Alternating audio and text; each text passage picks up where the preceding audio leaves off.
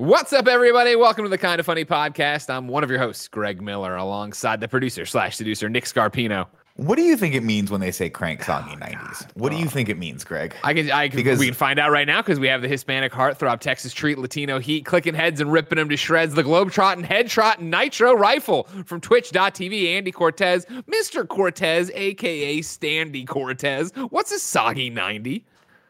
It's like Nick has picked up every word we've said in the last 2 months, but doesn't.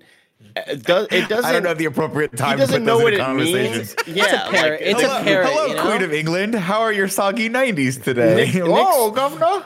Nick's vocabulary has drastically changed in the last huge, 3 months. But he's not using it right. You know what I mean? I've got to imagine that D's just like, what are you becoming? Like, I'm trying to improve. She just hears him screaming about soggy 90s from the other room. And that's the thing you don't understand is I don't bring this shit home. I know we're all working from home, but this room that you see, this is the creative space where there are no boundaries, right? This is the stage. This is where we're just no judgment in here. No judgment in here. Exactly. Out there, I go out there. I'm just getting. I'm the Postmates guy. I'm basically the guy that has to go down and get the Postmates. I'm the one making sure that we're doing the errands on the weekends. I'm getting up a little earlier than I like every day on Saturday and Sunday. I'm that guy out there. Here, King of the Castle, Godzilla King of Monsters. And rounding out our quartet today is our special guest. He is Danny Jolles. You know him as a comedian. You know him from my crazy ex-girlfriend in the live chat right now, Madeline Stanley, freaking out because she loves the show. Danny, how are you? I'm doing good. I'm doing good, Setting the bar nicely, you're doing. I'm doing, you know how things went into a tailspin and then it's now better. Yeah. So it's like we're here now. We're doing pretty good. Nice. It's really relating to Nick over here. Doing a lot of my fiance and I, we do a thing where we the bedroom becomes her office and the living room becomes my office, and then we separate and we don't talk, and then. At some point, and then I only thing I'd add is I do trash every day. I'm a big trash. I do trash. I'm a trash guy too. Trash guy. We have we unfortunately have a trash can. The area for our trash can, because our apartment is small, is not big enough to not take the trash out every day. Do you guys have the same issue? Yeah. Same here. I'm doing trash more than I ever thought a man could have to take trash out. Like between the trash and the boxes. Yeah. Oh, the boxes. Amazon boxes. Come on. Yeah. Has it come full circle for you yet where you've done the full sort of Shawshank Redemption where at first you're like, I don't want to do this anymore. This trash is terrible. And then you just give into it and then you find meaning in it and then you escape it. Like, have you had that happen? Yes. Okay. Yes, there are times where I'm yes, it's like my thing and it's nice. It's the most separation particularly, during the darkest of times where we were really locked inside. Like that was my big excursions. That was my big adventure of the day. Oh yeah. That was my big. Yeah. That's huge. That's huge. Yeah. So exciting. So I imagine you going out there with like the little what's it called? The little, like, you had the picnic thing on the stick. You have like all your supplies in there. Like a bindle. You have a bindle. Yeah. Yeah, bindle. Yeah. Maybe it's gonna be a 3-day trip. Who knows if somebody picks me up on the way to the trash? Maybe I can hitchhike on the way over there. Who knows? I want you to know that's how you know, Nick. That's how you know somebody has made this joke too many times. Where I know the name because I got the stick that like a cartoon homeless man would have if he was riding the rails. Bindle. Thank you, everybody. I'm always so impressed when people know those obscure things. Like my wife knew the name of the spikes on a fork. I was like, oh, there's some schmutz in between the spikes and the fork. She goes, you mean the tines? And I'm like, what? No, what? Like, that's like, why does anyone need the name for that? Just call them the spikes on a fork. I don't understand smart people. The what? The tines? Look, I'm gonna say right now, tines. that's not impressive. Those people, like, no offense to your wife, Nick, but like those are book readers. Get out of here, book readers. Get out. Sure. Yeah. Get out, book readers. Oh my gosh, they are called tines. You're so right. I'll never forget either when I was working with my brother. My brother's a set designer and scenic artist and does all of our stuff. But I was like, we need that material that's like picnic table stuff. And someone said gig 'em. And I was like, that's not a real fucking gingham is not a real word. And then you look it up a week later, like, oh, I'm so stupid. I went to a UC. I should have gone to a private school. I didn't pay attention to any of the classes. How many tines is the right amount of tines for a fork? I think 4 is kind of the standard four. amount. Yeah. Because I tell you what, I just Googled an image right now, and there was about 38. I lost count how many times you're on this damn fork, and I way too excessive. I hope it's a Photoshop. I hope somebody Photoshopped that.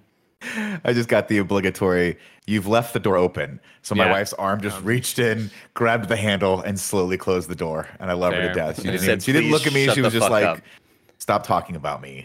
Stop talking. Let the guys do their job. Yeah. I've run into a situation recently, Greg, where the neighbors downstairs moved. Or neighbors downstairs moved in. And okay. And now hold on, time out. Are these the ones who left are the ones who got mad at you for streaming, right? Yeah. Okay. Yeah, they'd get mad at me for yelling. And just to catch me up, hold on. This is Danny the comedian. What you have a question? Go ahead, Danny. Yeah, sometimes we call on each other the same way from where we are. The press pool. That's what I figured. Sorry, your downstairs neighbors had issues because you were streaming?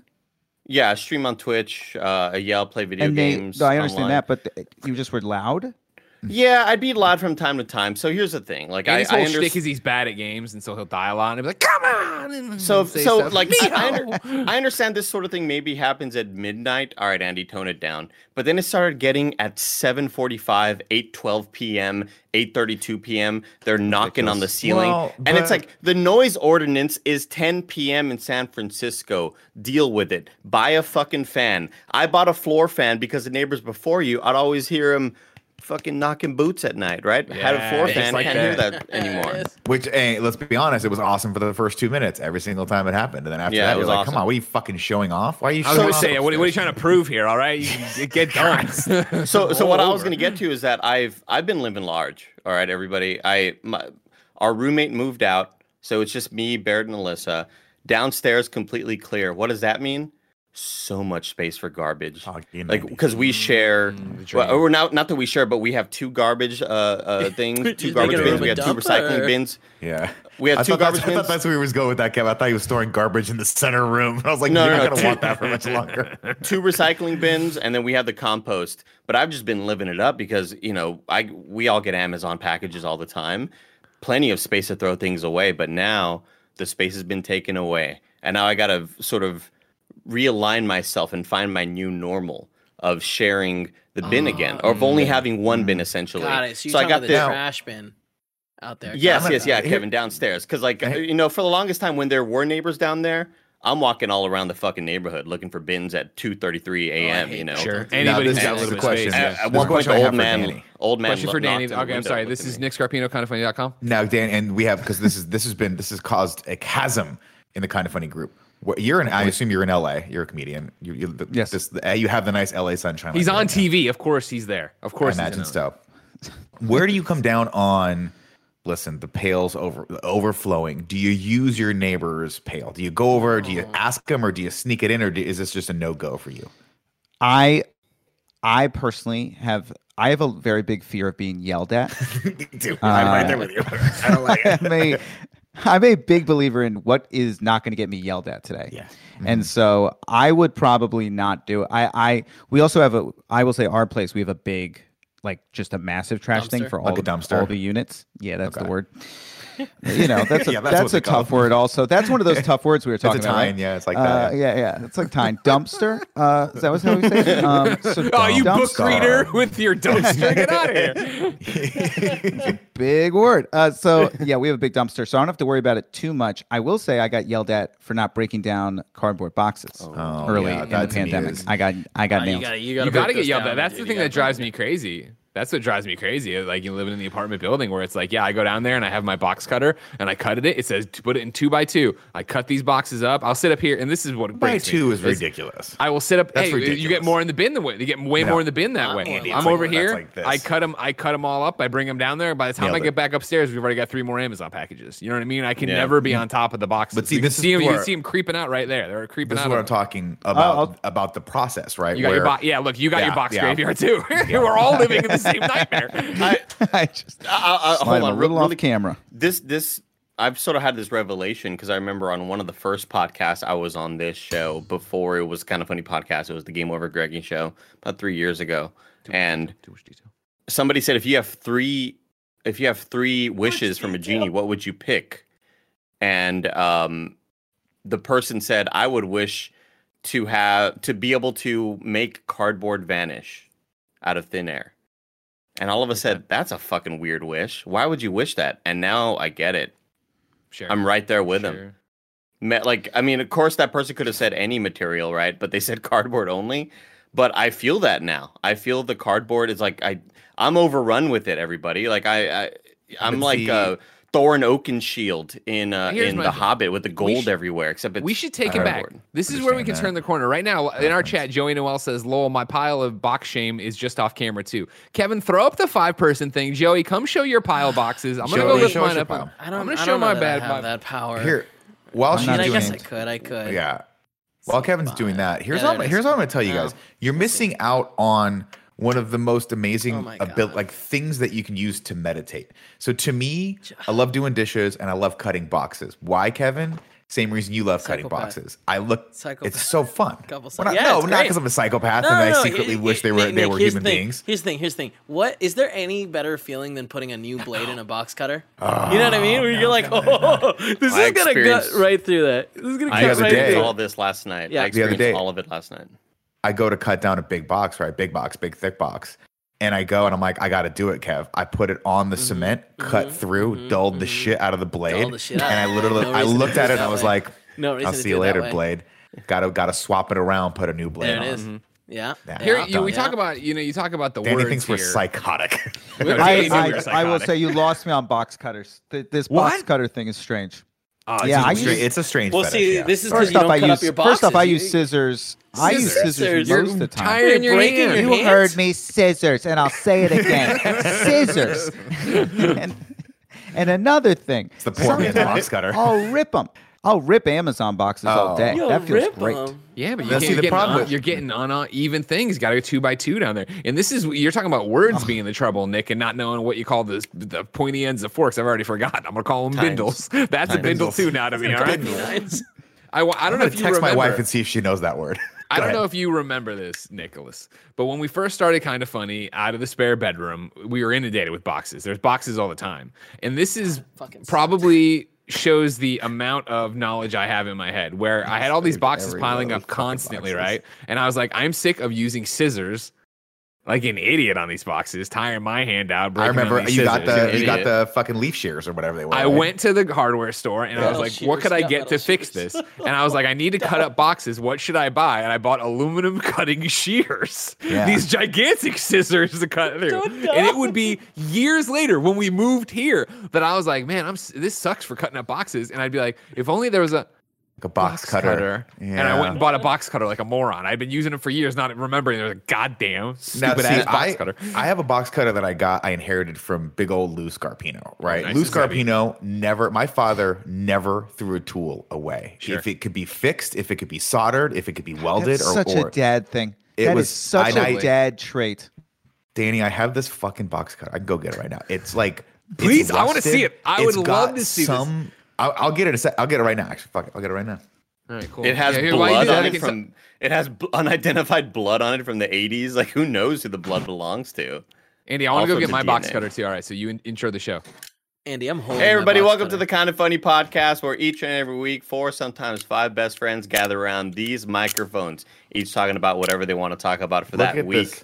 I was doing the intro. School Stanley 99E box cutter. Shut up! He's doing the intro.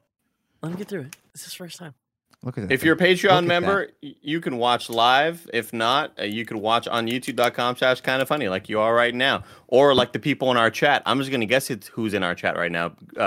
Kevin, because I don't have it up. I'll let you know. Lexi G. Lexi G is here. Yeah. Lexi Gunner's here, of course. Ride or die. The Lou. Who else? Chance Carter. The Lou. Shane. Gifted Dim. E-Spinal. I haven't seen Demetrius yet. Okay, fuck. Bitsy. Tula. All right.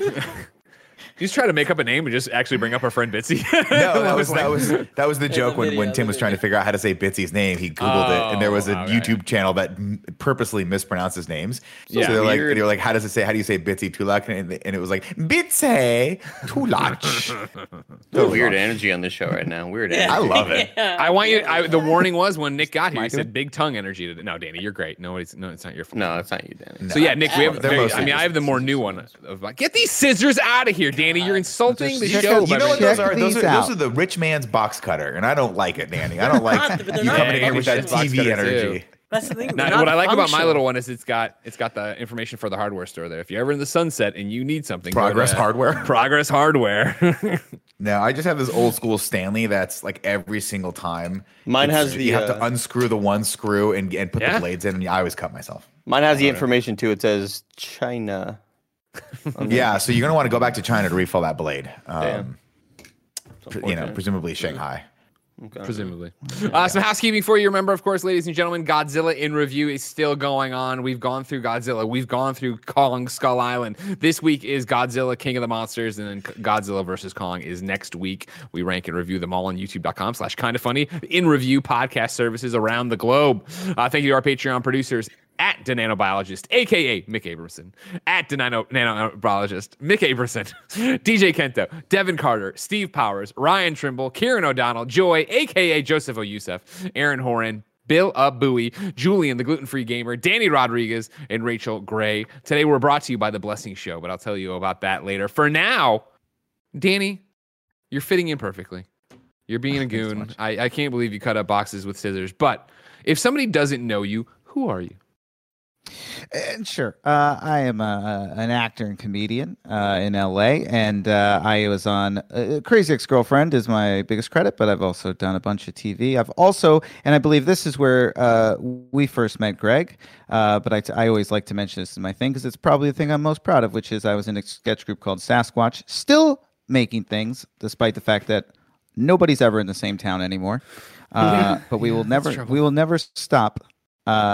But Sasquatch comedy, and then but the reason I'm here today is because I have a free special on YouTube that I dropped, and I would love for people to check it out. And from Virginia, nice guy.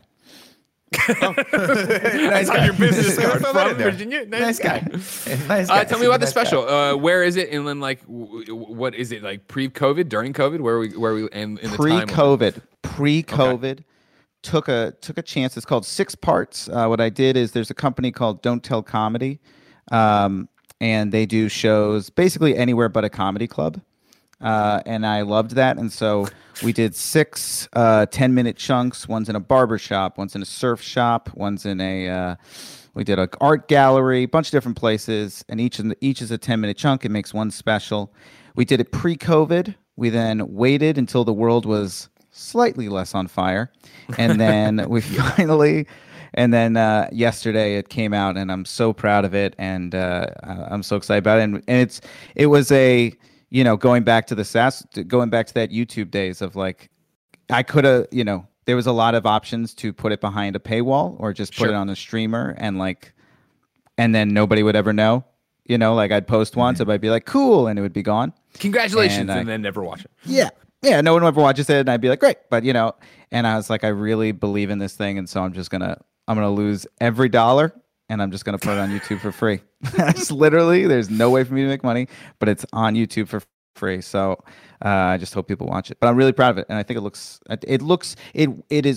so much better than most YouTube specials because it's actually YouTube specials. Yeah, and let's talk about it.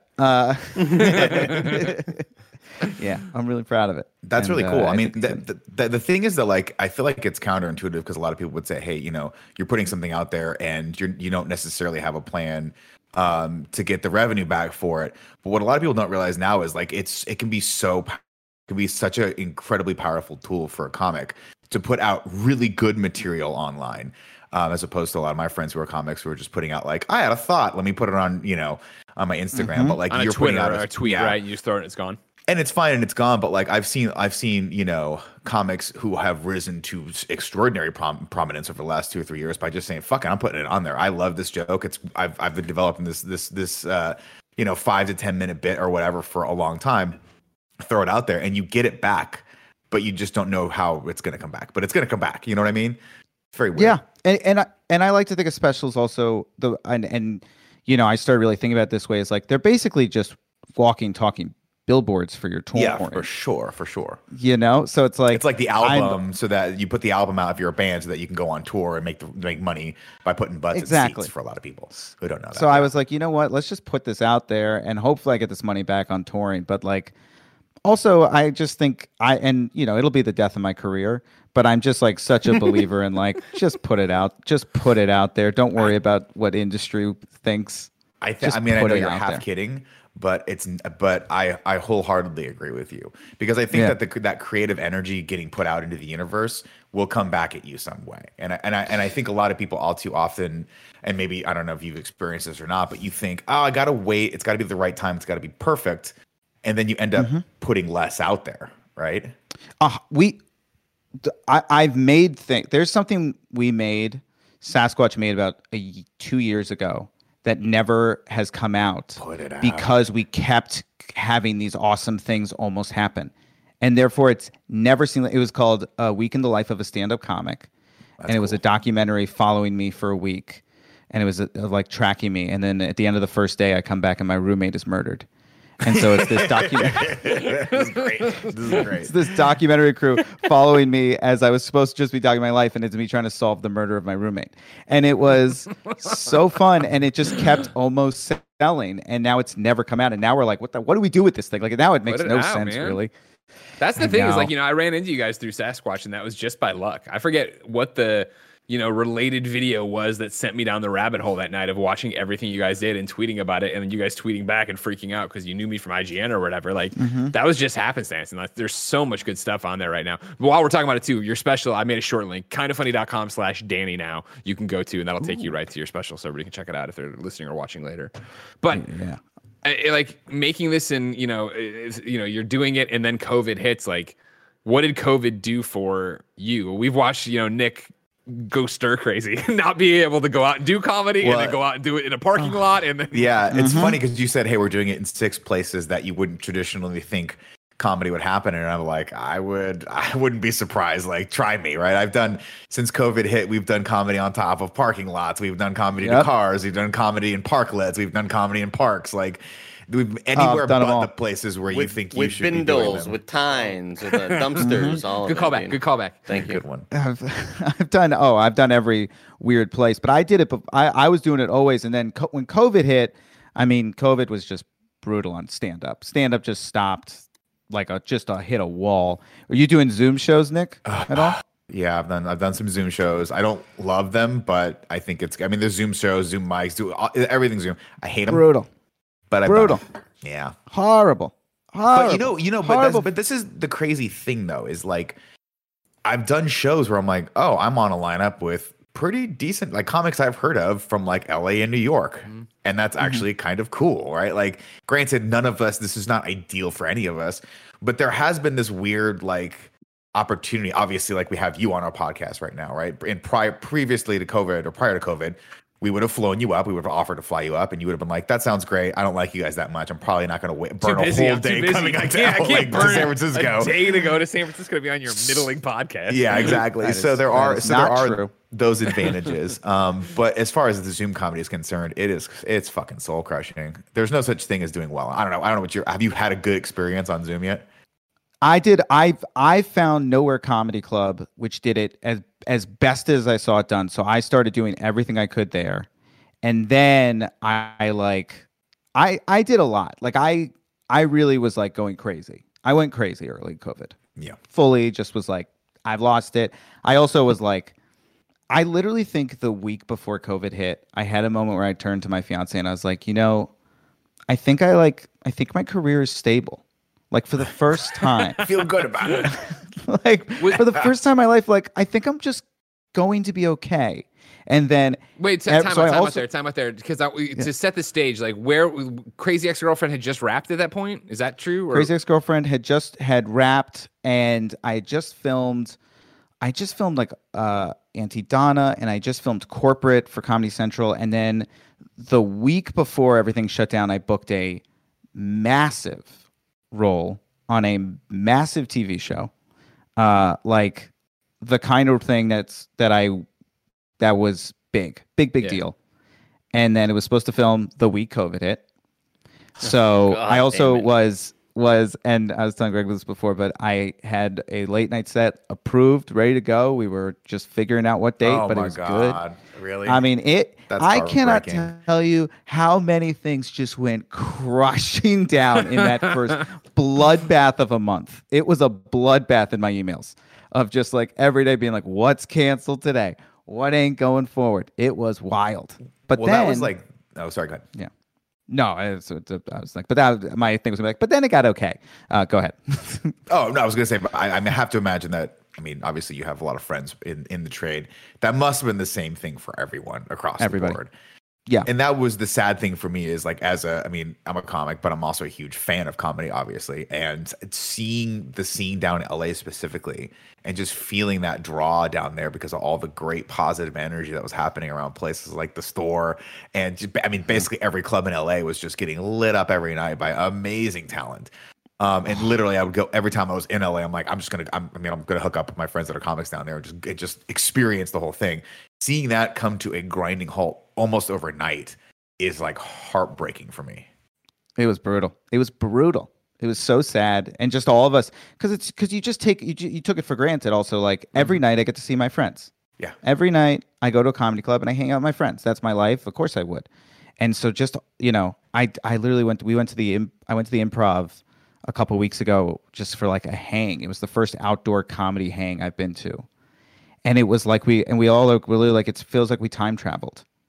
It just feels like it's a year later and we're all exactly where we were before all this, but we just haven't seen each other in a year. We're just all a year older and traumatized. Yeah, I went to a show. I did a show about a week ago or 2 weeks ago at an outside brewery. Actually, a really pretty place. And one of the best someone could muster for me was they looked at my hair and they were like, "Seems like you're doing something very like purposeful with the hair. Like you got." And I was like, "That's a great way of saying I look like shit right now." But it's a choice. That's the most important thing. You look like garbage, but it's a choice. To look like shit. Well, I've been wondering, like, because I feel like D just keeps decorating the background just to kind of offset what's happening in the foreground. Yeah. I'm really kind of confused with what's happening. I don't have a plan for it. I've reached out to my wife to find me a stylist. I'm just tired. To my wife. To my wife. I literally the other day I was like, I can't handle this face to face. So I texted her from the other room. I was like, I gotta figure out this hair situation. I'm in over my head. I'm in over my head and I need help. Yeah, she texted me her stylist. She was like, I have texted the woman that cuts my hair. She said to me, you can go in for what's called a consult. And I'm like, that feels too fancy. Now I'm worried I gotta pay her. How much money is a consult? Is that $40? Like if it's $40, I'm just gonna go to the barber and have him shave my fucking head. That's $40 right there. I have a lot of anxiety surrounding this situation. And then on top of that, Danny, one of our coworkers or co-owners of the company that usually on this podcast, Tim, couldn't be here today. Oh, yeah. Sorry. He got bit by two snakes when he stepped on a rock. Two snakes right in the eyeball. Damn it. And so I know that Tim is like, hey, you got long hair now. Why don't you let we'll figure out how the audience can give us money for you to cut a fucking mullet or something crazy like that. So now I have to think like, do I need to make this a business thing? Because our life is just being us. We're not talented like you are. Sure. Mullet. I want a mullet so bad again. I know, Kevin. You see how I slid that in there? You see how I slid that in there? I inceptioned it. I inceptioned it in the audience. I want a PC and a mullet. I mean, you could do it. The first day I got an actual haircut was like emotional because Jess has been cutting my hair all of COVID, which at first I felt was going pretty well. And until you saw your friends. And then all of a sudden it was like that. Yeah, just slowly I was like, I think I look terrible. I think I look horrible. Yeah, I keep in my brain my hair looks one way, but then I see myself on these, and I'm just like, why would you not put the hat on? You got a hat right there. Just put it. In fact, I'm putting it on. I'm putting it on. I started wearing a hat just out of like pure panic. Now I actually have a real haircut, but I was like wearing a hat out of pure embarrassment. And then when I finally got my haircut, the lady would literally hold up like the hair, and it would just be like this, and she would just laugh hysterically. She did that probably 7 times during my haircut. It was she's like calling other people over to make fun of it. She's putting it up like, on look YouTube, at Instagram. Yeah. She's like, who's been cutting What your was he hair? Your doing? wife? Yeah. Yes. Yeah, dude, Pandemic.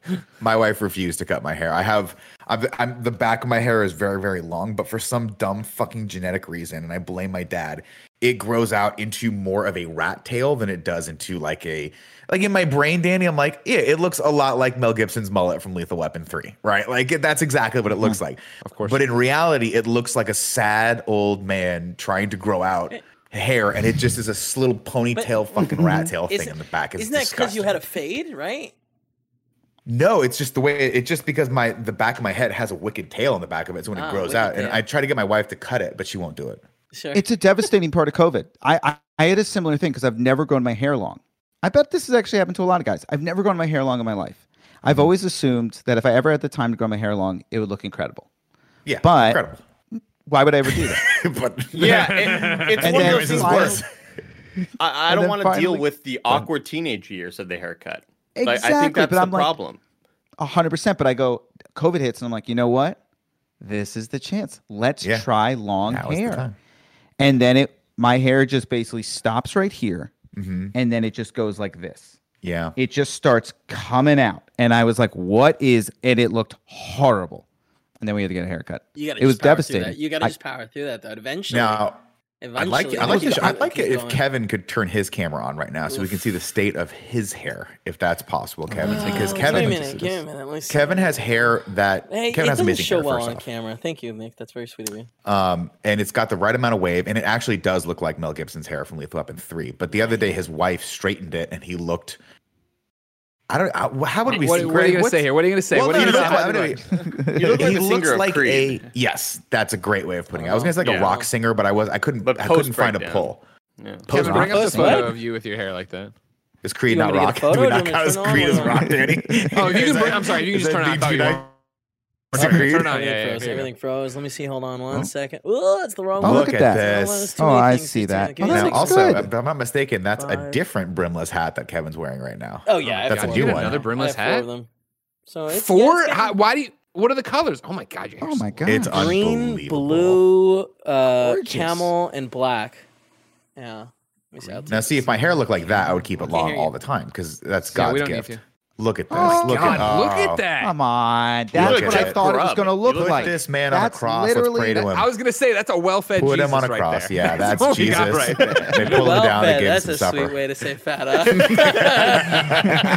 know what I mean? No, I got you. I got- oh, it's not. It's Take not off PC your interview. shirt. Take off your shirt because like it's bleeding. You It's don't need to- bleeding we don't. into. Yeah, exactly. It's bleeding into your black T-shirt so much. Yeah, I we wanna need to what it see. looks We like. need to see it against all white skin. Oh my God! Actually, if you take off, stick with me. If you take off the shirt and leave on the tank top, you will look exactly like the Creed singer. What's his name? yeah. Why am I blanking? Scott Stapp. Scott Stapp. Yeah. I was gonna say Scott Weiland, but that's not. Just her. What is the name of the Yeah, show? 'cause so the Yeah. thing with Kevin's hair though is that Kevin never really cut his hair like Nick and I would cut our hair, where we sort of shave it down way shorter on the back and the sides than it is on top, and that's why I think Kevin always had his hair a little bit more equal in terms of length, so that when it Yes. eventually grew out, Look at him. goddamn, look at this rock star right here. It's just unbelievable. That's what I thought it was going to look like.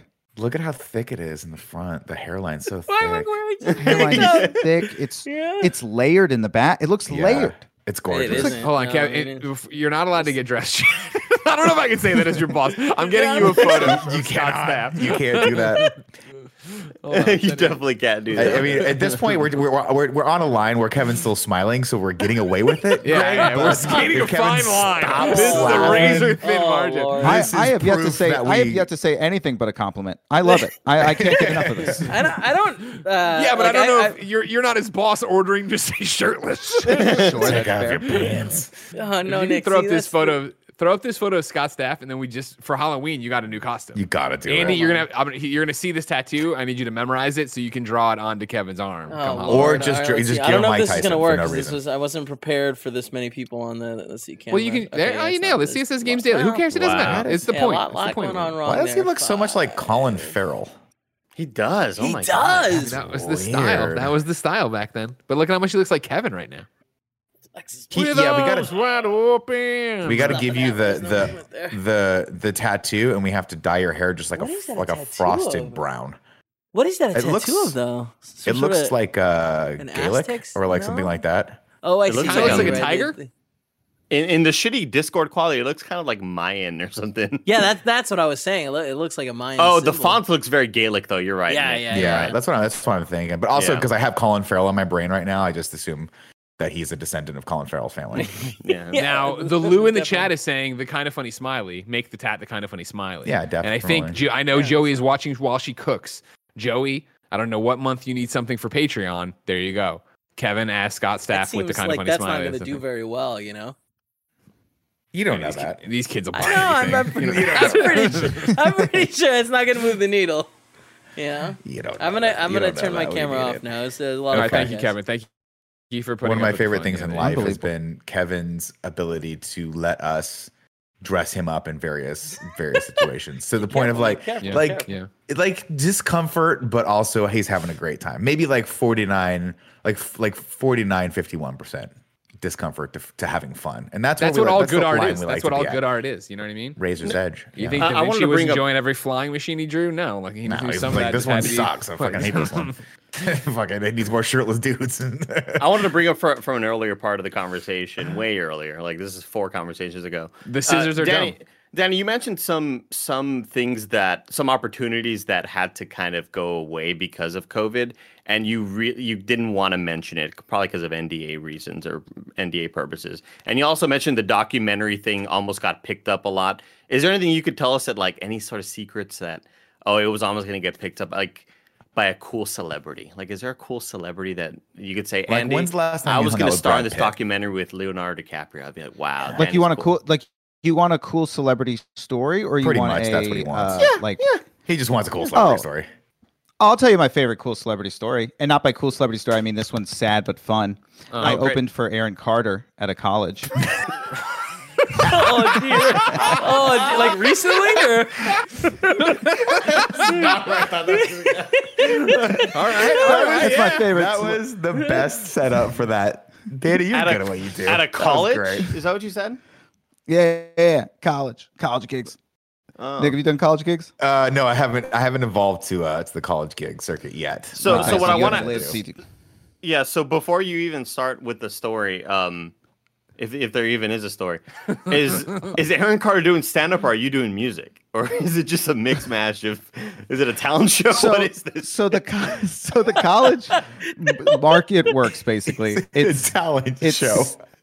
Stand up on the way up, comics on the way up, musicians on the way down. We meet in the college world. That's where we tend to go. Okay. Got it. With that said, no, we're not supposed to do that. What happened was I got a call from my college agent, and she was like, this college, Muhlenberg College, double booked the night. So they booked both you, and they booked Aaron Carter, the pop star, and so they want you to open for him. And I was like, that's a horrible idea. Great. because I have the to audiences imagine, aren't the same. Yeah, the crossover of you and him, is Venn diagram, minimal. Not very good. And minimal. I was like, How please long don't ago make was me do this? that. This was 5 years ago, maybe. Okay, all right. But still, I was doing okay. Like, it was not a nice call to receive. And I was but in the back of your brain, you're like, I gotta fucking do this, right? Because this is gonna be a hilarious story when the pain wears off. So at first I was like, so here was the problem. Because I was like, okay, all right. What do I have to do? 15? And then she was like, well, no, because they booked you for 45 minutes. Oh, no, you gotta do 45 minutes in front of Aaron Carter's audience. You can't let me do this. No. And she was like, you're doing it. And I was like, all right. And so I literally called every comic I knew, and I was like, what would you do?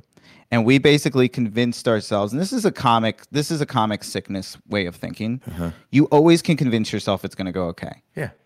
Like, you can be on a show, every comic bombing, the crowd hates comedy, and I'll still be like, wait until they meet me. Yeah. I got this. I got this. I got the joke. Yep. And so I was like, I just convinced myself they're there ironically, right? They can't possibly be like like it's got to be a little ironic to see him. So maybe I can kind of ride that irony, right? Like, what am I doing here, huh? It's like that's Vanilla Ice is giving Danny Jolles tonight. Hi, everybody. Yeah. No, I mean, I understand. Like, so like Vanilla Ice is giving a concert, right? And all of us go just because we're like, we have to see what Vanilla Ice concerts looks like. And then a comment comes out, you're like, whatever, it's whatever. Right. Yeah. Exactly. So I was like, okay, so maybe they're there, like. And then I remember showing up, and I got to the venue, and there was literally a line of almost all women dressed to the nines, and I was like, I'm gonna fucking bomb so hard. This is going to be. How many was it? Was it a multi-night gig or was it just one night? Oh, thank God it was only one night. Thank God. You should Oh, go ahead. No. I want to hear what you were going to say. I was gonna say you should have negotiated like, all right, I have to do this 45-minute set. His concert is about an hour long or whatever. What if the last 15 minutes of mine, first 50 minutes of him, like a duo kind of improv set? I'll tell you, there was a part of me. Once you're there, you're like, well, let's lean into this. I wanted so badly Tanner to like really interact with. He was, because he's such an interesting celebrity, right? He's the most like out. He's just. I was like, I want to get you so bad, and he was. You think he's gonna be like, "What's up, man? I'm Aaron Carter." But you're like, that's not really what he's like. And then he walked up to me and literally he just goes, "What's up, man? I'm Aaron Carter." And I was like, oh, you're exactly what I thought you were. He watched my set. He watched like chunks of it. But was he the only laugh? He's like, this crowd stuck with me. Aaron Carter loves this joke. I'm Aaron Carter and I love comedy. I was hoping so. I know. I just wanted him on stage. Like, that's a good one, but nothing. Instead, so wait, they sat with you for 15 minutes, and then what happened? Yeah, and then they turned. Yeah, and then they were like, because in their mind, I was running the light. Yeah, they were like, surely they didn't ask him to do 45 minutes. Clearly, this comedian won't get off the stage. And so you just felt them be like, enough. Like, we laughed. We were actually pretty nice to you. And I also, of course, front loaded the entire set with all my best jokes. Yeah. So I also had nothing.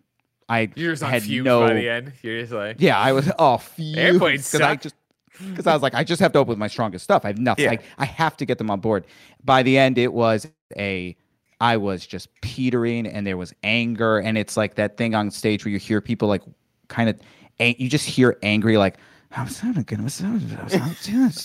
Just hear that while you're on stage. You're like, oh, they're mad at me, and this is 5 minutes away from an actual riot. They're gonna storm the stage. Did you at all like while you're up there or think about like laying it bare? I was just like, funny story to start with. So we got double booked. And so you have me for 45 minutes. I'm sorry.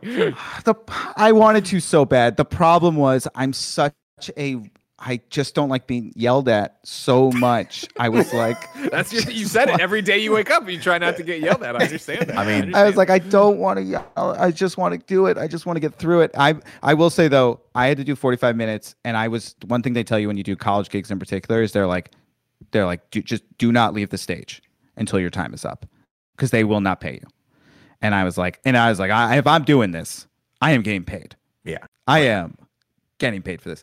I'm telling you, when my clock hit 45 minutes, I was like mid joke, and I was like, and then goodbye, and I just rinsed it off. Well, that's my time, ladies and gentlemen. Yeah. Give it up for Aaron Carter. And then he had the greatest concert I've seen in quite some time. It was you really watched good. it? Yeah. Oh yeah, come on. And we're gonna be there. When you were done with the set and you're hanging out backstage, maybe having a libation or two, did you think to yourself, there's a 5% chance you're going to become best friends with Aaron Carter? Of course. Yeah. Of course. I was like, we're gonna be good friends. But he is he just was like, he also, I think, thought I ran the light. So he seemed a little confused too, but everybody was confused by what was happening. I thought this guy was the warm-up act. He just been like 5-10 minutes, he was like, maybe. Funny. No, I was like, I don't think he loved it. I don't think he loved my humor. In general, college gigs, do you like doing them? I do, and I'm very rare. Most comics hate it. Most comics don't like the PC thing. I actually don't have a problem with it. I don't say anything on stage I don't believe. That's like one of my rules. Okay. So I'm pretty good at like, if get offended, and sometimes they do, but I'm always like, I know what I said I'd stand by, so I'm always like, oh, I'll stand by that point. Like, what's wrong with it? And it's just all they want. Sometimes they're not offended. They just like are a little caught off guard. I just engage for a second, and it usually clears itself up really fast. I've had no big issues. I like them, but I'm rare, and the only thing about colleges is it is the chocolate box of gigs of like you get a piece of. Truly, you show up and it's like sometimes you show up. It's because it's the same form you get for every show of like this space, this time, get there at 5:30 for warm up. And sometimes you show up and it is like, particularly when I was just starting out, I would show up and it would be a theater, and I'd be like, "Am I doing a theater tonight?" And they'd be like, "Oh yeah, it'll be completely filled." And I'd be like, "You're like insane." Define completely filled for me, please. Oh, 2,000 seats. Okay. Yeah, but I'm telling you, I did like early on when I couldn't draw a ticket. I would sometimes do colleges, and I'd have a 500-seat theater filled with college kids. That's amazing. But then the next, unbelievable! Yeah. What an experience!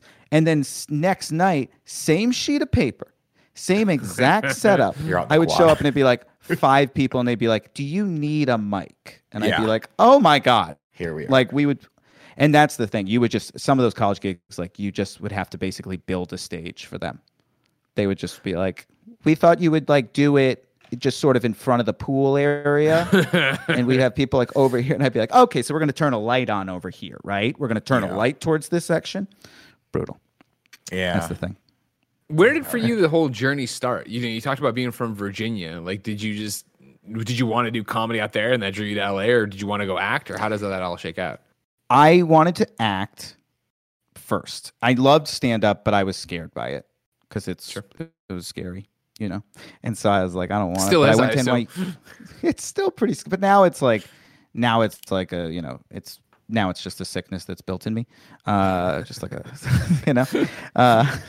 but I went to NYU to act, and then I was doing UCB and stuff. I was doing sketch, and I was like, stand up was sort of the one I was like, I just don't want to do it. Like I would do it every now and then. And then right as I was graduating, I like went into this period where it was just like, oh, I can't audition. Nobody will audition me because nobody cares. Right. Nobody cares. I don't have any connections to the business. Like it's over. And I just was like, oh no, that's it.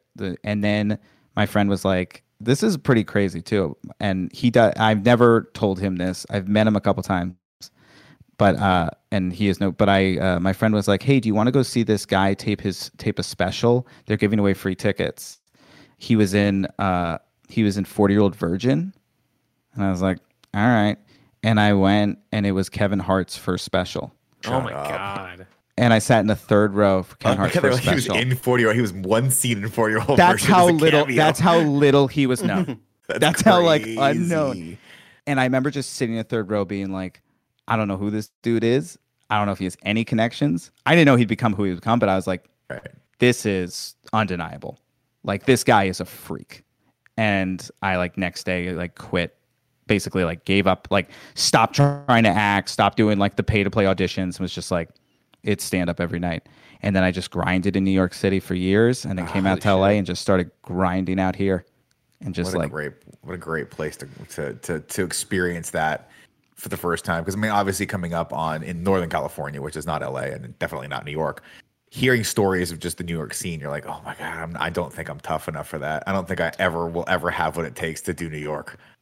And to be clear, I recommend any young comic I talk to, I'm like, don't start in New York. Huge mistake. Don't ever do that to yourself. Yeah. Because now I hate when people yell at me. I can't deal when people yell at me.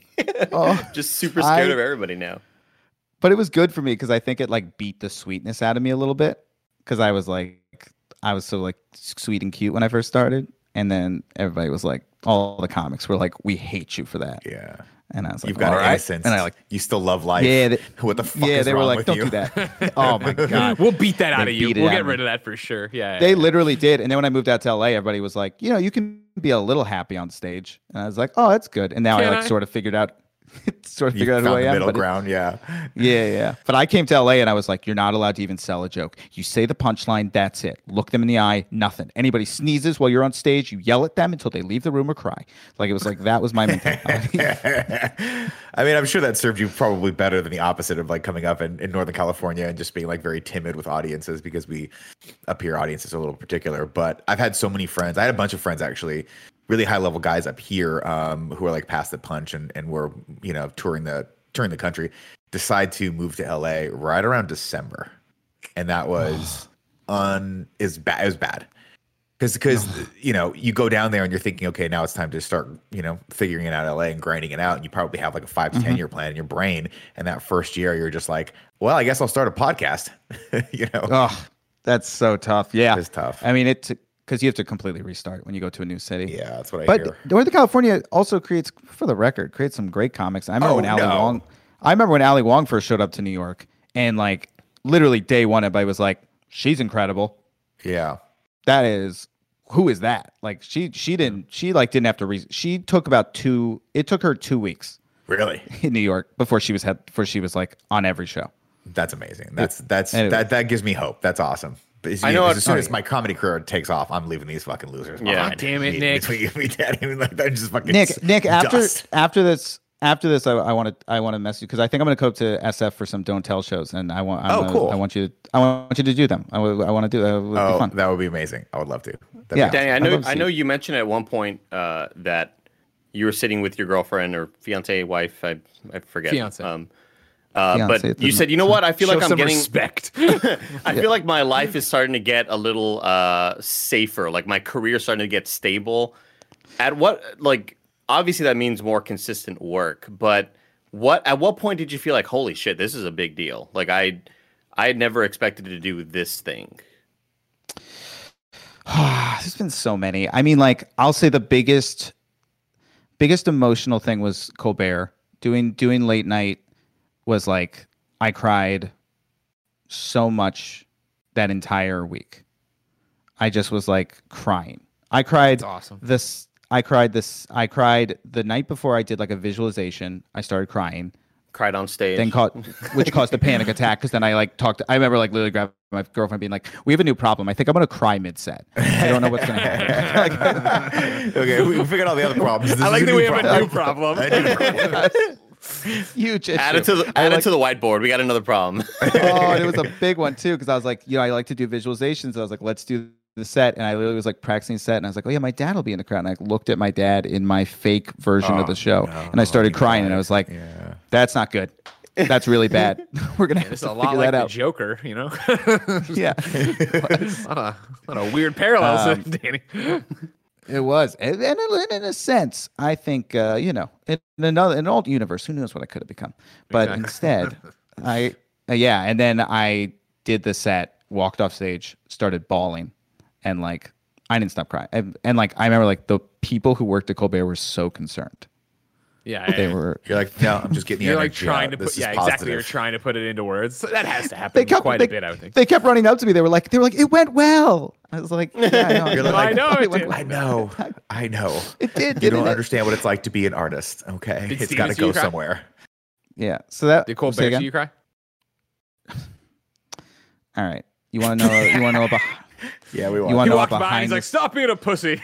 You want to know a behind the scenes sad secret? You don't ever meet him. You never. The way they do Colbert, they tape the comics on a separate night, and then they air them over the course of 3 months. Never got to meet him. Boo. It's a real bummer. I know. Isn't that sad? You know, if you watch the set, you could have lied about it the whole time. Maybe he's an asshole. And I think, and I do on a lot of shows. Yeah. Great guy. Carson, great guy. Yeah, Carson's we still golf. dead. We still golf. Yeah, but I was like, yeah, that was awesome. But truth. What are you gonna say when you watch it? Is there something that gives it away? Yeah. If you watch my late night set, he goes like, "Please welcome Danny Jolles," and then I come out, and then he goes, "That was so funny at the end." And he never walks over to me. You don't get that. You don't get the come over to the couch or whatever they used to do back in the day. Carson. I know, but also it was kind of nice because like that does happen on occasion. That can happen. still like it's less rare, but every now and it was nice being like there is no couch. It can't happen. So there was no like no pressure. Did he like that does it? take the pressure off. Yeah, that's a good point. That's a good point. Yeah. Yeah, because I remember.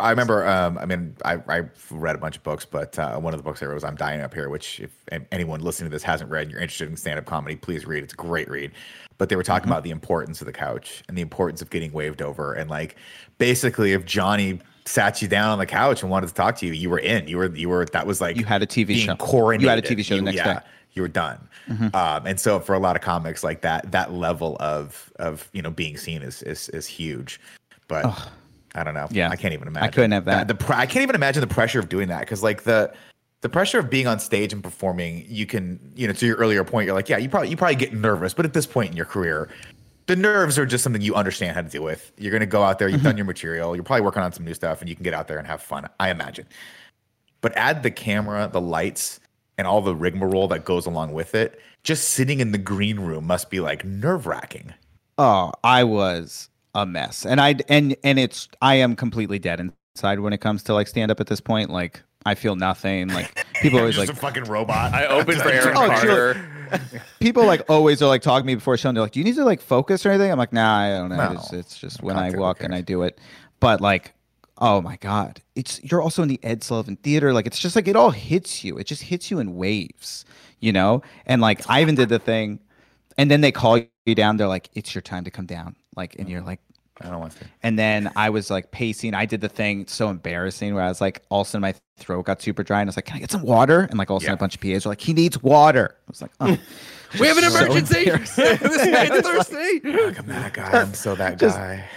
I know. I was like, "Oh, I'm the guy that's causing the he needs water thing." Like I'm trying to convince, I'm trying to look like I'm cool. It was horrible. And then, but that's also why you do it so many times. Because I will say, I was so nervous, so scared. Literally, they handed me the mic. I went completely calm. I remember every second of that set. I even remember, and you can see it if you pay very close attention. There's a moment during my set. I'm doing a joke, and they laugh, and I look up at the ceiling, and the ceiling changes colors at the Ed Sullivan Theater. It just like the lights change. That's cool. And I was like, "Wow, that's cool." Literally, it was like, "That's cool." The lights change colors. So you had the presence of mind to be so calm that you noticed the lights. And then I literally go, in my head, you can see me go, "I am so calm." Wow. That's cool. That's and then cool. That's really cool. And then walked off stage completely calm, handed the guy the mic, bawled immediately. Like it all it's like the mic is like just like channeling all the energy, and as soon as you give it away, it's just frantic craziness. Oh my god. And then it was just gone and it was done. That's definitely the biggest one. Like Crazy X got me some Crazy X, like we did like Radio City Music Hall, which was just like stupid big. Yeah, Stuff like that was just like crazy. I mean, just Crazy X, like we did, just the musical theater element of it all was so crazy because it was like stand up. I've done the big theaters, but I've never like to do a big theater and be like, you're gonna sing and dance was like such an actor dream. That's Crazy. Wow. Yeah, right. When you're performing on that level and you've got thousands of people screaming for you, or like you've got their attention, that's got to be amazing. Screaming. Oh yeah. Also, like it's such a rabid fan base of that show that like just their reaction to you was like it's just so crazy. So what's crazy. that like? What's that like for you? Well, I have questions about Crazy X and stuff there, but before then, let me tell you about our sponsors. This episode is brought to you by ExpressVPN, and normally I kind of ad-lib the ad reads because I know what's coming and I know how to hit all the points and stuff, but this one's special and I want to make sure that I do the copy justice because it is something special.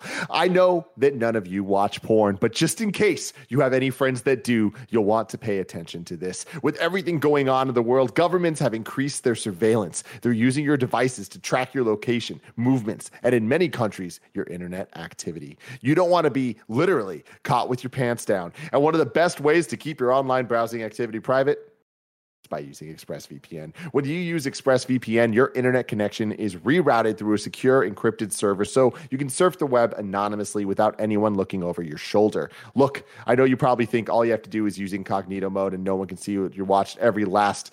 I'm not going too far with this, you know what I mean? There's just a lot of videos that you could be watching, but you're wrong. Even when you use incognito mode, your internet provider like Comcast or AT&T can see every single website you visit. And if you live on campus or use the shared Wi-Fi, your network admin can't can too. To be honest, it's kind of scary.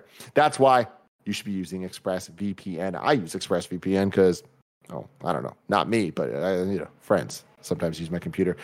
Without ExpressVPN, you're giving people a free license to peek over your shoulder and see all the freaky shit you're looking at. They put that. They wanted me to say that. I love it.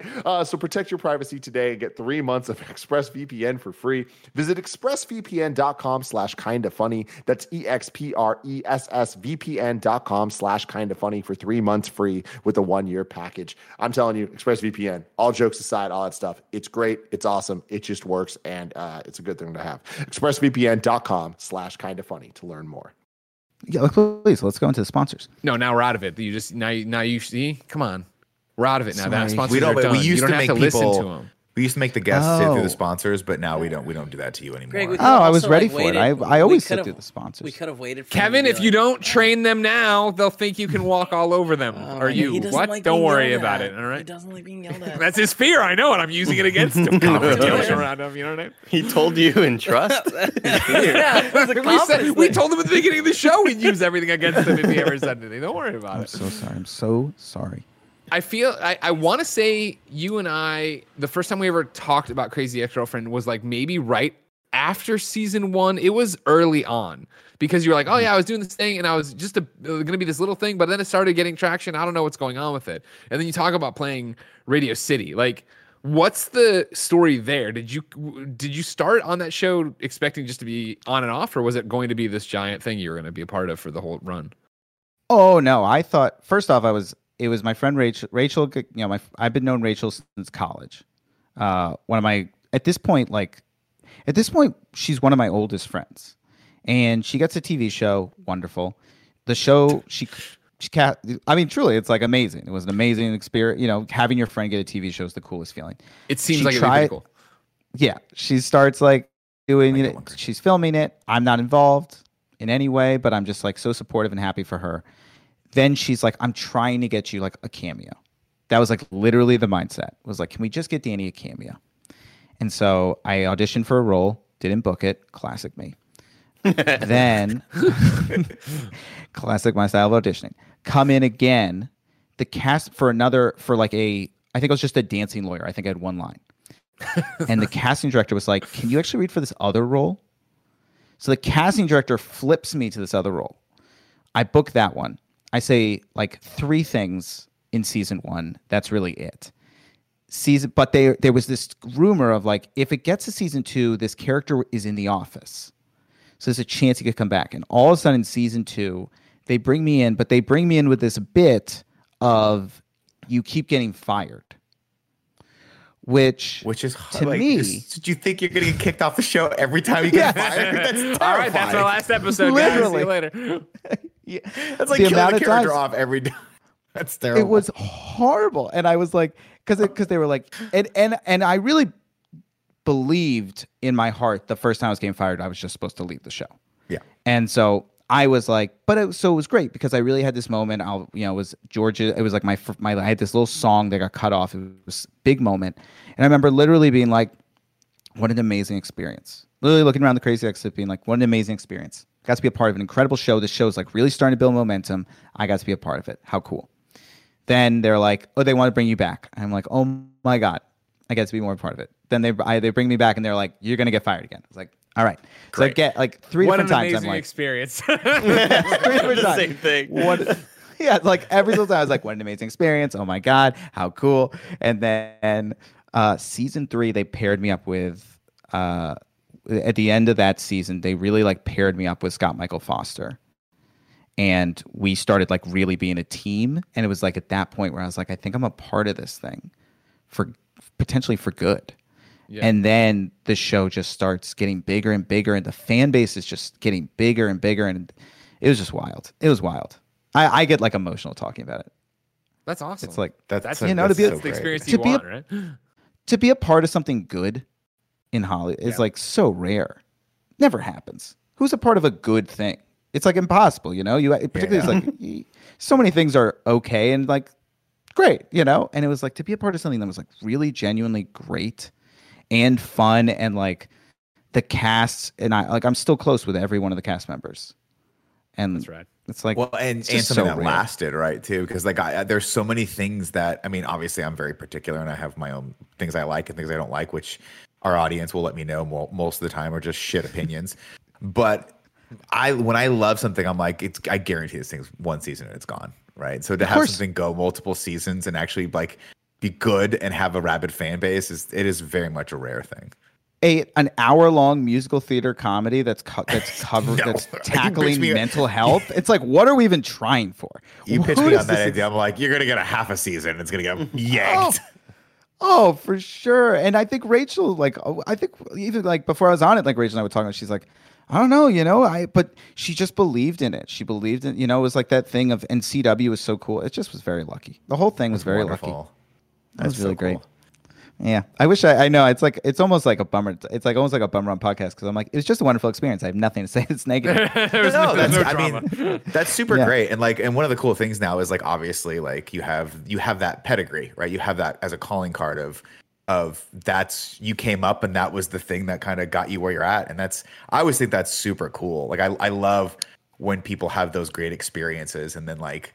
You're obviously going to go on to do other stuff and do comedy specials and do awesome stuff. And you'll probably get on way more shows and movies and all that stuff. But to have that one back there, and we're praying for you. We're praying for you. But having that as a foundation is always such a cool thing. I always thought that's cool. Yeah. No, and to have it be with your friend also, like a genuine friend who like was there, so it wasn't even like as scary as it probably should have been. Because you also realize you go to acting school. And they teach you a bunch of stuff. And then you show up to a set and you're like, I know how to do none of these things anyone's asking me to do. Like, they don't teach you how to do it. Oh, I know. My wife grew up in LA and she used to go on auditions and stuff a lot. And she was like, I would be like, she would tell me about things that they would ask her to do. And she was like, yeah, you just always say yes. I was like, what do you mean? She's like, oh, if someone asked me if I skateboarded one time, I just said yes. I was like, well, what happens if you have to skateboard? She goes, you fucking figure it out. Uh-huh. And I'm like, okay, that's very intimidating. That to me would be give me anxiety all night long. Oh, for sure. The amount of times Rachel would like someone from like Crazy Ex come up to me and they'd be like, hey, if we did this kind of a number, could you like dance that? And I'd be like, 100%. Yeah. Feel extremely confident I could do that. Yep. That was my mentality. And then I would say that all through learning the choreography, which I was bad at, I would just like I'm so good at this. I'm incredible at this. I literally do a terrible. We did a little bit like this, but this is a more amateur. I got you. Yeah. Oh, I see. Okay, we're done. It's hard to learn the professional moves. Yeah, I can get it. I would just do that. I literally was what I would do. Because I would do it badly, but I knew I would just work. I would just work really hard. So I was like, I would just literally be like, I have to learn it tonight on my own. So the whole day that we were like learning it in front of everybody, I would just be horribly off. And Kat would always be like, "You got it, Danny?" I'd be like, got it. Oh no, it's in me. I'm gonna nail it on the day. You're crying. You're crying as soon as you leave the set. Yes, literally. I'd get in the car and be like, I have no clue how to do this. Oh my god! 3 in the morning, you're in the park across from your parking lot. You're like, this is figuring it out. Babe, we have another problem. We have another problem, babe. Another problem for the whiteboard. Put it on the whiteboard. Yep. Oh man.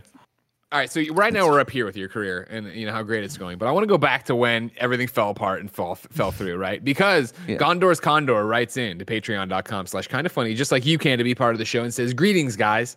Unfortunately, I write in from one of the lowest points.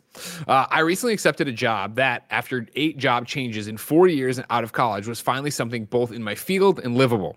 However, when I went to my bank to do something for the onboarding, the teller saw nearly every possible red flag in the job.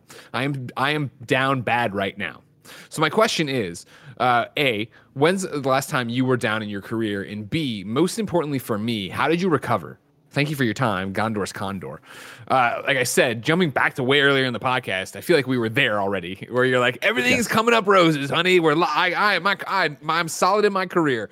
Then it fell apart. Yep. Like, how do you get out of that? What did it mean to you to take that journey?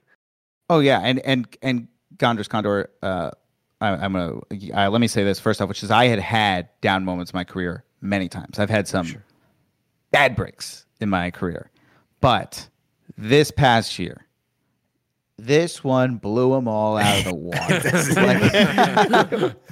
Everything else that had ever happened to me, I was like, it didn't even touch the just punch after punch of those first 3 months in particular of just, what project do I have? Where is it gone? And the quick and the answer, and so yeah, it was just brutal and it was so sad. And then the answer of what to do, in my opinion, is go back to the things you can control. That is always the answer, because I can't control Hollywood. I cannot certainly can't control COVID. Can't control Hollywood. Can't control even getting auditions. Like, I can't get myself auditions. I need somebody to get me in the room. That's where, I have reps, and sometimes get me room for things, and sometimes there are things I see go by and I'm like, I'm perfect for this, and they just can't get me in, and I never even audition for it. I can't control a lot of stuff. What I can control is the art I put out and the way I treat people around me, which I think is also very much a part of everybody's career that I don't think is talked about enough. Being a good person is a great career move.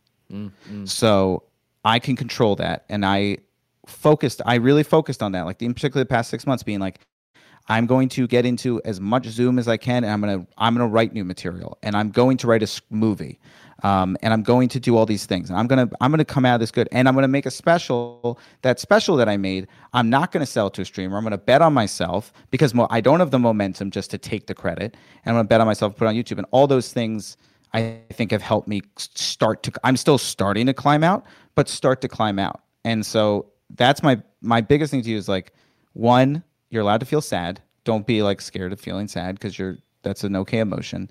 But then just go, what can I control right now? And focus on those things. Yeah. I love that you start off with, you think it's bad now. Like, that's basically how the answer was.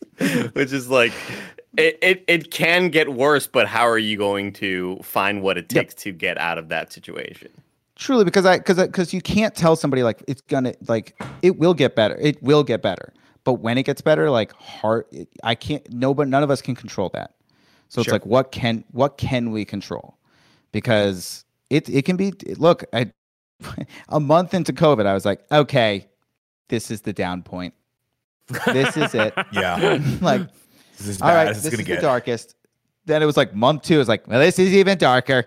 We're even worse. Like, oh my God. And it was like, and it just kept, and it took me a while to get to the place where I was like, I have to just stop waiting for it to get better. Sure. And I have to just like refocus and focus on me. Are you still doing auditions and stuff? Are you doing Zoom auditions? They're starting to come back. Yeah. I've done Zoom auditions. And they are weird. Let me tell you. Are they even weirder than the in-person camcorder thing? Oh, I loved in person. Yeah. I loved an in-person audition, and you never seem like the kind of person that knocks it out of the park when you go in person, where you go in and people just they just love you. I'm charming. I can be charming and humble. You're very humble also. That's what I've always appreciated about you. Well, Nick, you weren't here for Danny to just say where you had just left for a bit, but Danny was mentioning stuff that we always mention is being a good person will take you really, really far if you're talented at what you do. And like, I could tell that Danny walks in, it's like, yeah, he's not going to be a dick to anybody. Like, sure. That's rule number one, you know? Not going to be a dick. Some of these casting directors also, like, they're seeing so many people. And sometimes also you read it. Like, there's roles I read for where I'm just like, not me. Yeah. Just not me. So I would really go in with an attitude of like, I'm not auditioning for this role. I'm just going to have a good time in there, and let's build and let's hopefully build a connection with this cast director. Sure. And some of these casting directors have really some of these people are great people and they become your friends. So that's like, but then you go on Zoom, and then it's just like it's just hard, and you're like, hello. I'm doing this thing, like, is it on, and it's good. Yeah. Like, okay. It feels hard to make a good first impression over a webcam chat. You don't have that personality there. There's like a kind of a barrier almost. It is. It's so hard. It's so hard. But we make do, and we send a lot of self-tapes also, which are real sad. You haven't lived till you have to just drag your fiance out of her at least twice a week. I'm like, you need to read this role, and I'm so sorry. And then she just watches me have a breakdown because I can't do. I'm never happy. And then we have had some kerfuffles over self tapes. Yeah. You're not giving me what I need. You're not giving me what this is what it says though, and this isn't my job. I'm trying to help you. I know. She works in development too, so she really does have notes sometimes, and it like drives me up a wall. Yeah. This is my interpretation, honey. I'm just trying to do my I know. I'm like, she's like, you're too big, and I'm like, it's not too big. It's a big character. Like, and I just start, You're too big. I love that. I love that. What Danny? What does the setup look like? Do you have like the can lights with the drapery behind you? Like, what's the? Do you have any special setup? I mean, kind of. I've got we have over there. There's curtains to the window, so I have to film at night. I pull the curtains in. That's our backdrop. Pretty Perfect. good. Yeah. By the way, it took me 5 months of COVID to figure that out. You're just backlit the entire time. It's a silhouette talking. Literally. I'd be like, I mean, look, what am I going to do? Wait till night? That'd be stupid. I mean, 5 months to figure that out. Wait till night. I have I'm such an idiot. Then I have a little ring light thing that goes over. Had to buy a new iPhone during COVID because I was like, I guess we're filming things. And the stream cam is great for streaming, but it's not good for actual tapes. Why is so that? I was like, it just doesn't look as good. You want that pro. You gotta have 4K. That crisp. Yeah, you gotta get that. Yeah, you gotta look 60 frames a second. Yeah. And by the way, that took me a while to figure out because earlier I was like, well, I bought this streaming cam, got to use it for the audition. Right. And then it slowly was like, the iPhone's better. This is stupid. But it's a whole setup. I mean, I have to like literally take over the entire. I have to move everything. Sure. We've also been in a 1-bedroom this entire time. So that was a question I had earlier when you talked about that. You've taken over the living room. How has that been for you?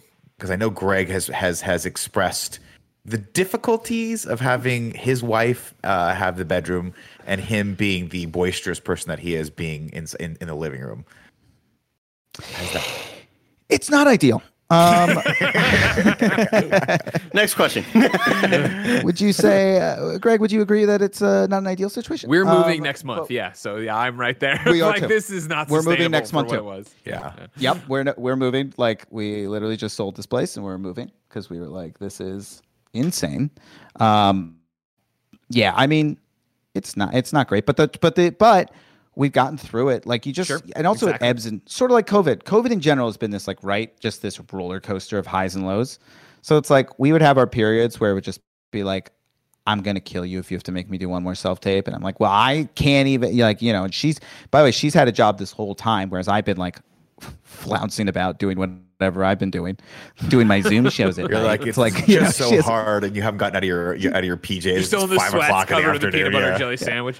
Yeah, me and my hobby of the week, as I referred to it, because it's just what hobby am I doing this week to like fill the time. Right. And she like has a real job in there. She's actively like working and trying to just hold it. And it was making ice sculptures. Like, what the fuck are you doing now? Like, stop. Oh, I know.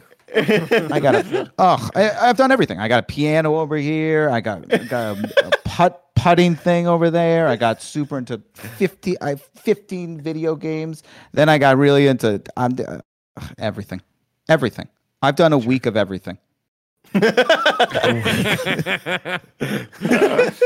amazing. Yeah, exactly. Yeah. I think when COVID first hit, I remember opening up GarageBand on my MacBook. And I was like, I'm going to get into music. I'm going to start making some music. And then I made a track and I showed it to my wife and she was like, what are you doing? I don't know. I thought maybe that would be a direction we go in. You're right. It really reminds me. It reminds me a lot of that reminds me of this one sequence in Parks and Rec where Ben, who's played by Adam Driver, gets fired and then gets really, really into claymation. And he gets really into claymation and takes like months and months to make a scene. And this scene amounts to maybe 4 seconds, like a total tape that the guy that getting he's out of bed. He's like, wait, that can't be right. That can't be right. Yeah, like he's been working forever or whatever. But he essentially at one point has the little claymation person, and it's kind of a viral meme on Twitter that always pops up. And it says, can a depressed person make something like this? Like, because somebody's like, Ben, you're depressed right now, and he's like, are you kidding me right now? So I just imagine Nick like, babe, check out this song. She's like, honey, you're depressed right now. Yeah, it was. So I there were the two things that I was like, I'm going to absolutely do. I don't care how long COVID goes for. I'm going to do this thing. One of them was, I mean, this is where I was going with this. Learn how to play piano. I wanted to be able to play piano like Chevy Chase every time he would go to a party or do anything like that. And I got maybe like 3 days into learning dancing in the moonlight, and I was like, this is really hard. It's really hard. I can't get my left hand to do something for my right hand. Wait, so that's when GarageBand came in. Yeah. I would love it because Nick would get good at one song and then he would do that. He'd have his moment. He'd be at the bar or the party and fucking kill Dancing in the Moonlight and be like, all right, play something else. He's like, that's all I know. No, I would literally have to go like this. I'd go, what? I have to go. I'm sorry. I can't. It's like, It's like the song, it's like Wedding Singer where he just keeps singing, give me time. Really want to hurt me? They're like, get off the stage. Yeah. Did you do musician, Nick? No, I mean I took piano lessons a long time ago, and I played music for a really long time, so I know the core mechanics of the piano, but I remembered very quickly why I quit piano, which was this is exactly really my story. hard. Yeah, it's really hard. This is exactly my story. I bought a piano because I was like, that's gonna be my thing. That's the thing. Would you? Because because Danny, in the back of your brain, you're like, all these fucking idiots, all my dumbass friends are wasting their time. They're just biding their time till they come back, and I'm going to come back with a skill. I'm going to come back and blow people away because I know piano. What did you do, Nick? Well, I mean, I just picked it up during COVID. Piano. I'm a concert level pianist now. I'd like to imagine Danny buying a grand piano and be like, "We have a 1-bedroom. What are you doing? We don't have room for this." Put boxes on it, boxes underneath it. There it is. The keyboard. Look at that sad piano. What a sad piano right there. At least it hasn't evolved to being like the drying rack where there's clothes on it and there's like a book on it and like it's just being used as a table. What did your wife say when you bought that keyboard, that piano? She was okay with it. I think she was excited. I think at that point it was like really, we were really battling a Danny not losing his mind game. Mm-hmm. So I think she was hopeful. The whiteboard was full. The whiteboard was full. She was, she was really hoping it would work, honestly. If we're going to be cards on the table, she was like, please let this work. I hope he gets this victory. He needs a dub right now. He needs a victory. I think that one directly followed me trying to learn Hebrew on Duolingo. That one died fast. I tried Italian. I tried Italian on Duolingo for a while. Yeah, I tried. And again, I have context. I took 2 years of Italian in college, and I was like, I'm gonna these idiots are wasting their fucking time. Greg doesn't speak. He barely speaks English, let alone a cool language. I'm gonna blow him away with how much. A week later, I'm like, get this app off my fucking phone. It keeps reminding me that I haven't touched it in 6 months. Get out of here, you fucking owl! I'm not coming back. I'm not. I have to play this game. I did Spanish. Full hearts. Yeah, the problem was I did the Spanish one and all the entry things are so easy. It's like I know all of this stuff. How do I fast forward to my knowledge area? Because I can understand Spanish pretty well, but I can't speak very well. And then it's just but of course I spent like $80 for the full year. That's a good deal. Fucking idiot, dude. I am the breaking moment for me. Because it occurred to me at a certain point. I remember I was doing it for like a week or two, and there was a moment where I was like, "Oh yeah, I'm bad at learning languages. This was like a problem in school. I'm bad at this." Yeah. But I'm very good at games. I'm pretty good at games. So I got very good at beating Duolingo, and I would beat these lessons, but I wasn't really learning, and I was kind of concerned about it. And then at some point, I said, because she tried to learn with me at first, then she quit, and then I was probably 3 weeks past her at this point, and I said something to her. She was like, "That's not right. It's this." And I was like, "I'm done. Fuck. I'm done. I've been doing 3 weeks more than you, and you just corrected me. I can't. None of this is in here." She goes, "You're going too big." You're like, "I'm not too big." It's a language program. Sorry, hold on. Save it for the post show. We're switching to the post show. Danny, you've been fantastic. Thank you for hanging out with us today. Oh my gosh! Thank you guys so much for having me. This was just lovely. Remember, you're not leaving yet. You have the post show to do with us on patreon.com. Of course. I'm not leaving. I'm not leaving. Don't you fucking hit the button. I see you looking at the buttons. Don't hit the buttons. If you, ladies and gentlemen, aren't coming over to patreon.com/kindafunny for the post show, of course, where you get the show ad free and right in as well. No big deal. Remember, you should go to kindafunny.com/Danny. Get Danny's new stand-up special. It is up right now. It is completely free. 6 parts, a full comedy special is available right now at kindafunny.com/Danny. Please. What else can people do to help you out? I mean, obviously, Twitter follows. Do you want that? You want some Twitter followers? I'll take some Twitter follows. I'll take Instagram follows. But honestly, the biggest thing is like just going to that thing, going to that special and watching it. And if you like it, sharing it. Like, sure. It is just completely going to be the ground. It is completely up to the people. And, that's it. So that is truly like, if you liked me at all, give it a chance, because I also think it's a really good special. I think you'll genuinely enjoy it. On one of my YouTube accounts, I let the whole thing play with ad block off. Wow! During this show, because I'm that much of a supporter. Holy shit! Look at this guy.